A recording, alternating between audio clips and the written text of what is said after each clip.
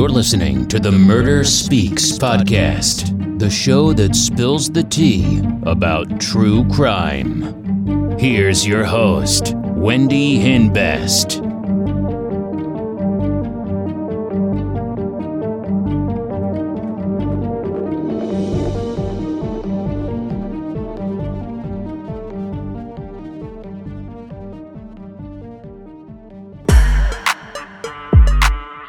So you're planning to hang out with some friends or go to the gym and you don't know what to wear, even though your closet is full and your drawers are so stuffed that they won't shut. You feel like you have nothing to wear and you're so bored of all of your clothes. This is why Crystal Kiss offers a wicked selection of true crime merch to bring your wardrobe to life. From hoodies, leggings, and t-shirts to joggers, crop tops, and tank tops, Crystal Kiss has you covered. Offered in so many designs, Crystal Kiss can make you stand out and feel dazzled. Make a fashion statement with Crystal Kiss. Check out crystalkiss.com today. Hey, welcome back to Murder Speaks. I hope everyone's having a great week. So before I get into today's episode, I just want to let you guys know that I am on Patreon. I work really hard on my podcast. I do a lot of editing and a lot of research, and I do that so I can deliver great episodes to you guys. So I really appreciate your support. I am on Patreon. Those of you who do join, you will get access to a bonus episode every week. Those of you who enjoy my podcast, please don't hesitate to join my Patreon. The link is in the show notes. So today's real crime story is about 16-year-old Emma Walker of Fountain City, Tennessee. She was a student at Central High School, and she was a cheerleader. She had a boyfriend named Riley Gull, and he was an older student and Central High's wide receiver. Now, Riley was raised by his mother and grandparents. He loved to play video games, and he was a good student. His friends described him as a jokester and not the classic jock type. When Emma's parents first met Riley, they liked him. He was like the boy next door. And he'd go over to Emma's house and they would meet up after the football game. Emma's social media was full of pictures of them together. The morning of November 21st, 2016, a little after 6 a.m., Emma's mother went into her room to wake her up for school. And she was cold to the touch. And she didn't have a pulse. She looked like she was sleeping, but she wasn't. She was deceased. Emma's mother called 911. He's dead. What is your name? I'm Jill Walker. What's going on there? I just tried to wake up my daughter for school, and she has no pulse. Stay on the line. I'll transfer you to Rural Metro.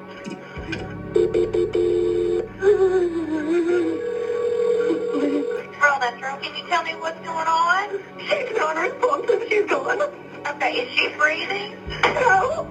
Her tongue's hanging out of her mouth. Is she laying on her back? Yes. Her bedroom was located in the rear corner of the house. The police showed up and the forensic team started taking pictures of the outside and inside of the residence. They took pictures of Emma's bedroom. Everybody thought Emma killed herself. There was a bullet hole in the wall, and there was a bullet hole above her left ear. And there was also a bullet hole lodged in her pillow. But there was no weapon found in the room. So it was not a suicide. There was foul play. Emma's father told police that in the early hours of that morning, he woke up to a door slamming. He got up and looked in Emma's room and her brother's room, and they were both sleeping. Police discovered that what her father heard was a gunshot. Nobody was in Emma's room. The shot came from outside. The police looked around outside and found 2 bullet holes and 2 shell casings from a 9mm handgun. These were not drive-by shootings. They were calculated shootings. And they were almost 90 degrees apart. The school told all the students that Emma was shot, and everybody was on social media talking about it. Nobody could believe it, and were worried that maybe they would be next. November 18th, 2 days before Emma was murdered, there was a football game that night. Emma's friend and classmate, Zach Green, ended up going to a friend's house where Emma was. And when he got there, Emma told him that she was getting really weird text messages. It said, "Come outside alone if you don't want to see a loved one get hurt." So they went outside and looked around and nobody was there. So they went back inside. And then a couple minutes later, she got another text that said, "What do you not understand about coming outside alone?" Emma texted back, threatening to call the police.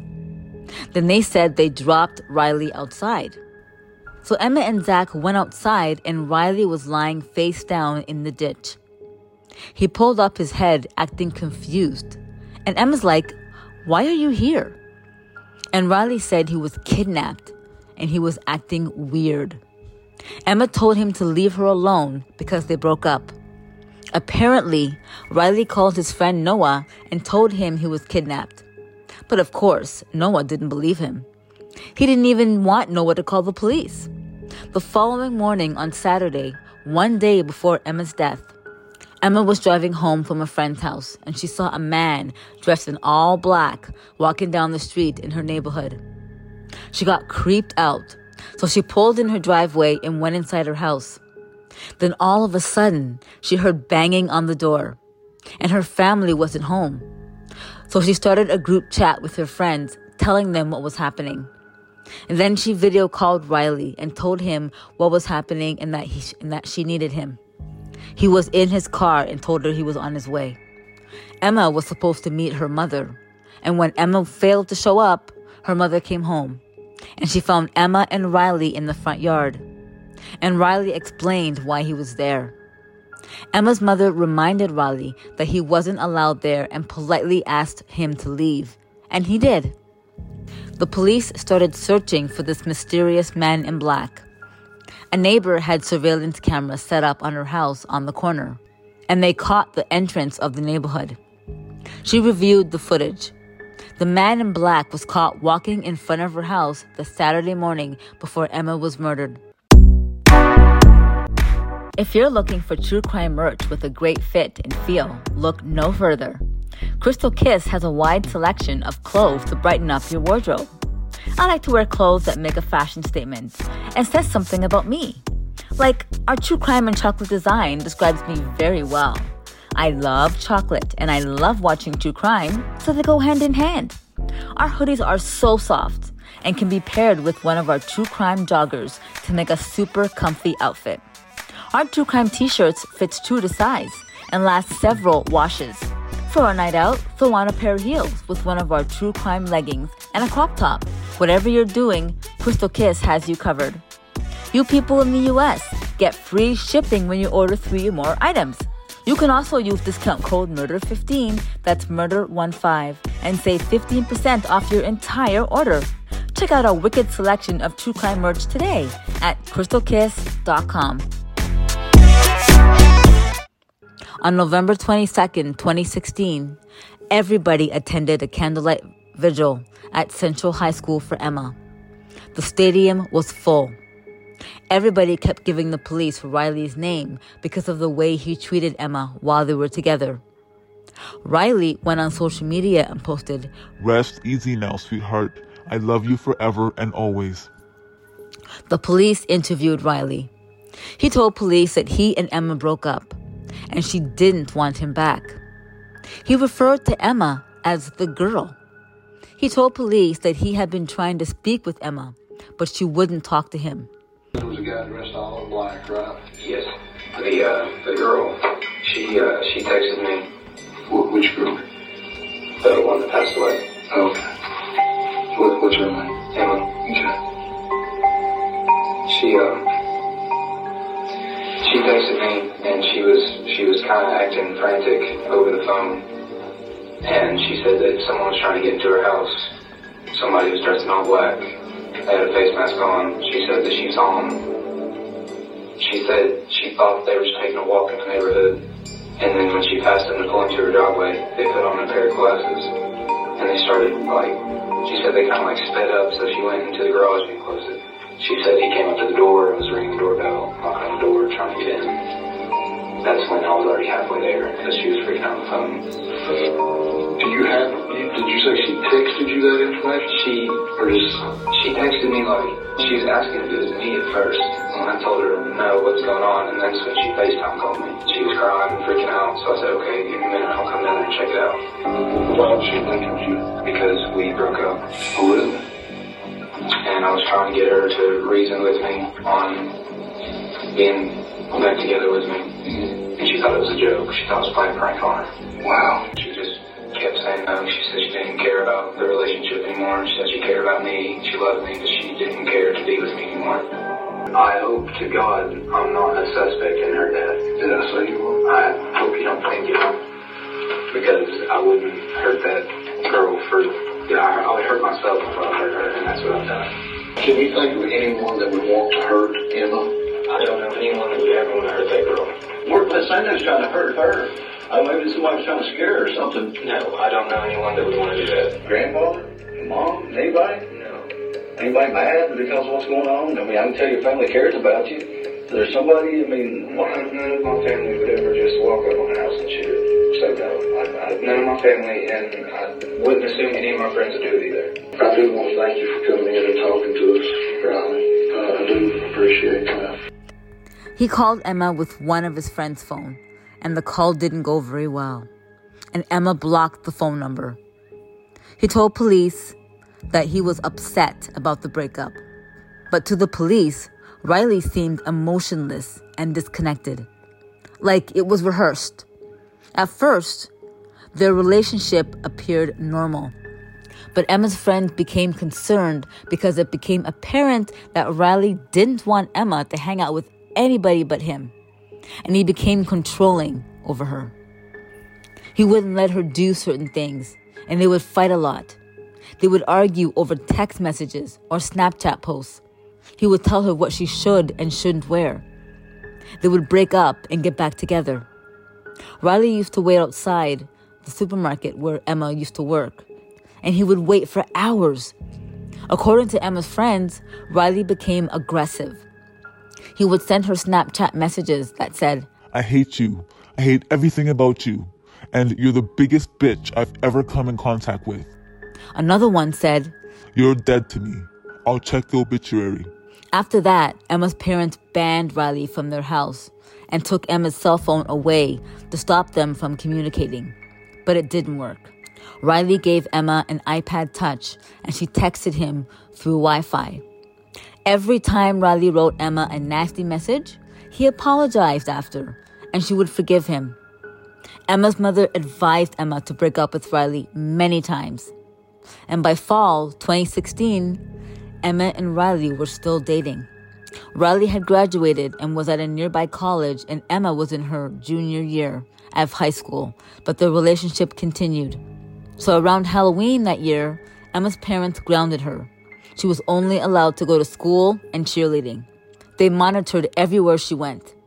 And it seemed to work. Emma became her old self again. She socialized more with her family and friends. She even told her friends that she was done with Riley for good. But apparently, Riley didn't take the breakup well.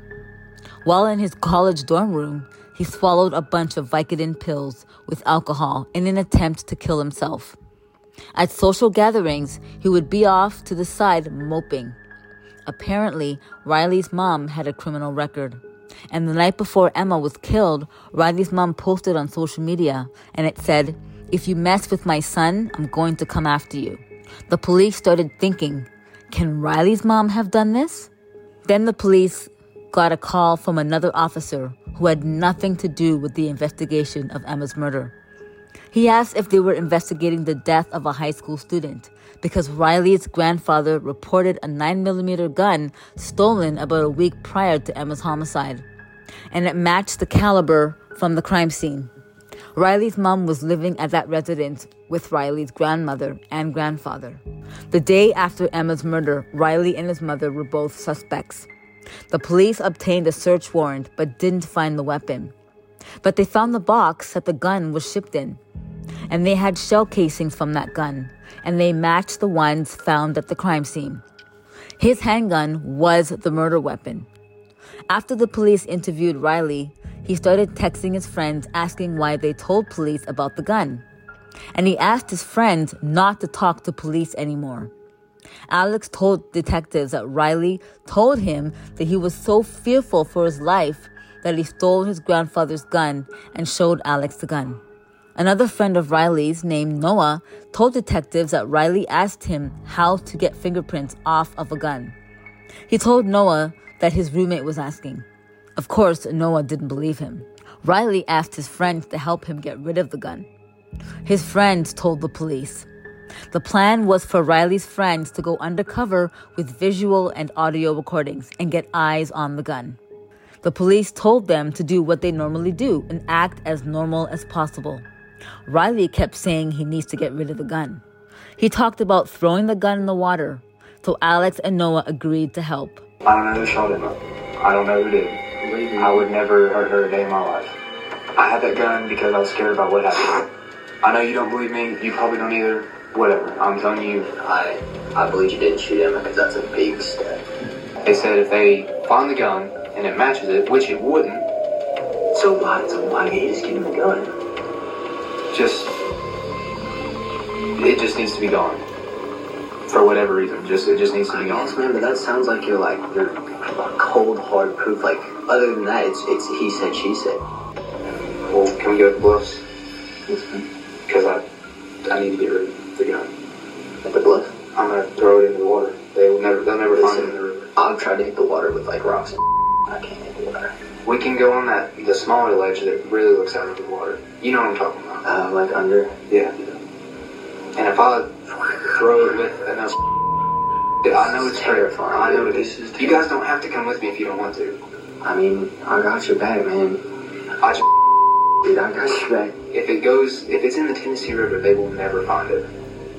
Alex drove and Noah was in the back seat communicating with the police on his cell phone. They stopped to get fast food. Then they parked at the apartment complex to walk down to the bluffs. So after Riley finished his food, he took the gun out of the pillowcase that he had. And at that moment, both Noah and Alex texted the code word to the police, letting them know that they saw the gun. Then the police came and told everybody in the car to get out of the car. And they put handcuffs on Riley. They saw the gun along with gloves and black clothing. So Riley was the mysterious man dressed in all black. Riley was on house arrest for a year until the trial. During trial, Riley said he never meant to kill Emma. He just meant to scare her and get her attention. But prosecutors didn't buy it. May 8, 2018, Riley Gall was found guilty of first-degree murder, stalking, reckless endangerment, theft, and tampering with evidence. He was sentenced to 51 years in prison. Emma loved animals and wanted to be a NICU nurse and used to love going to the dog park to watch dogs.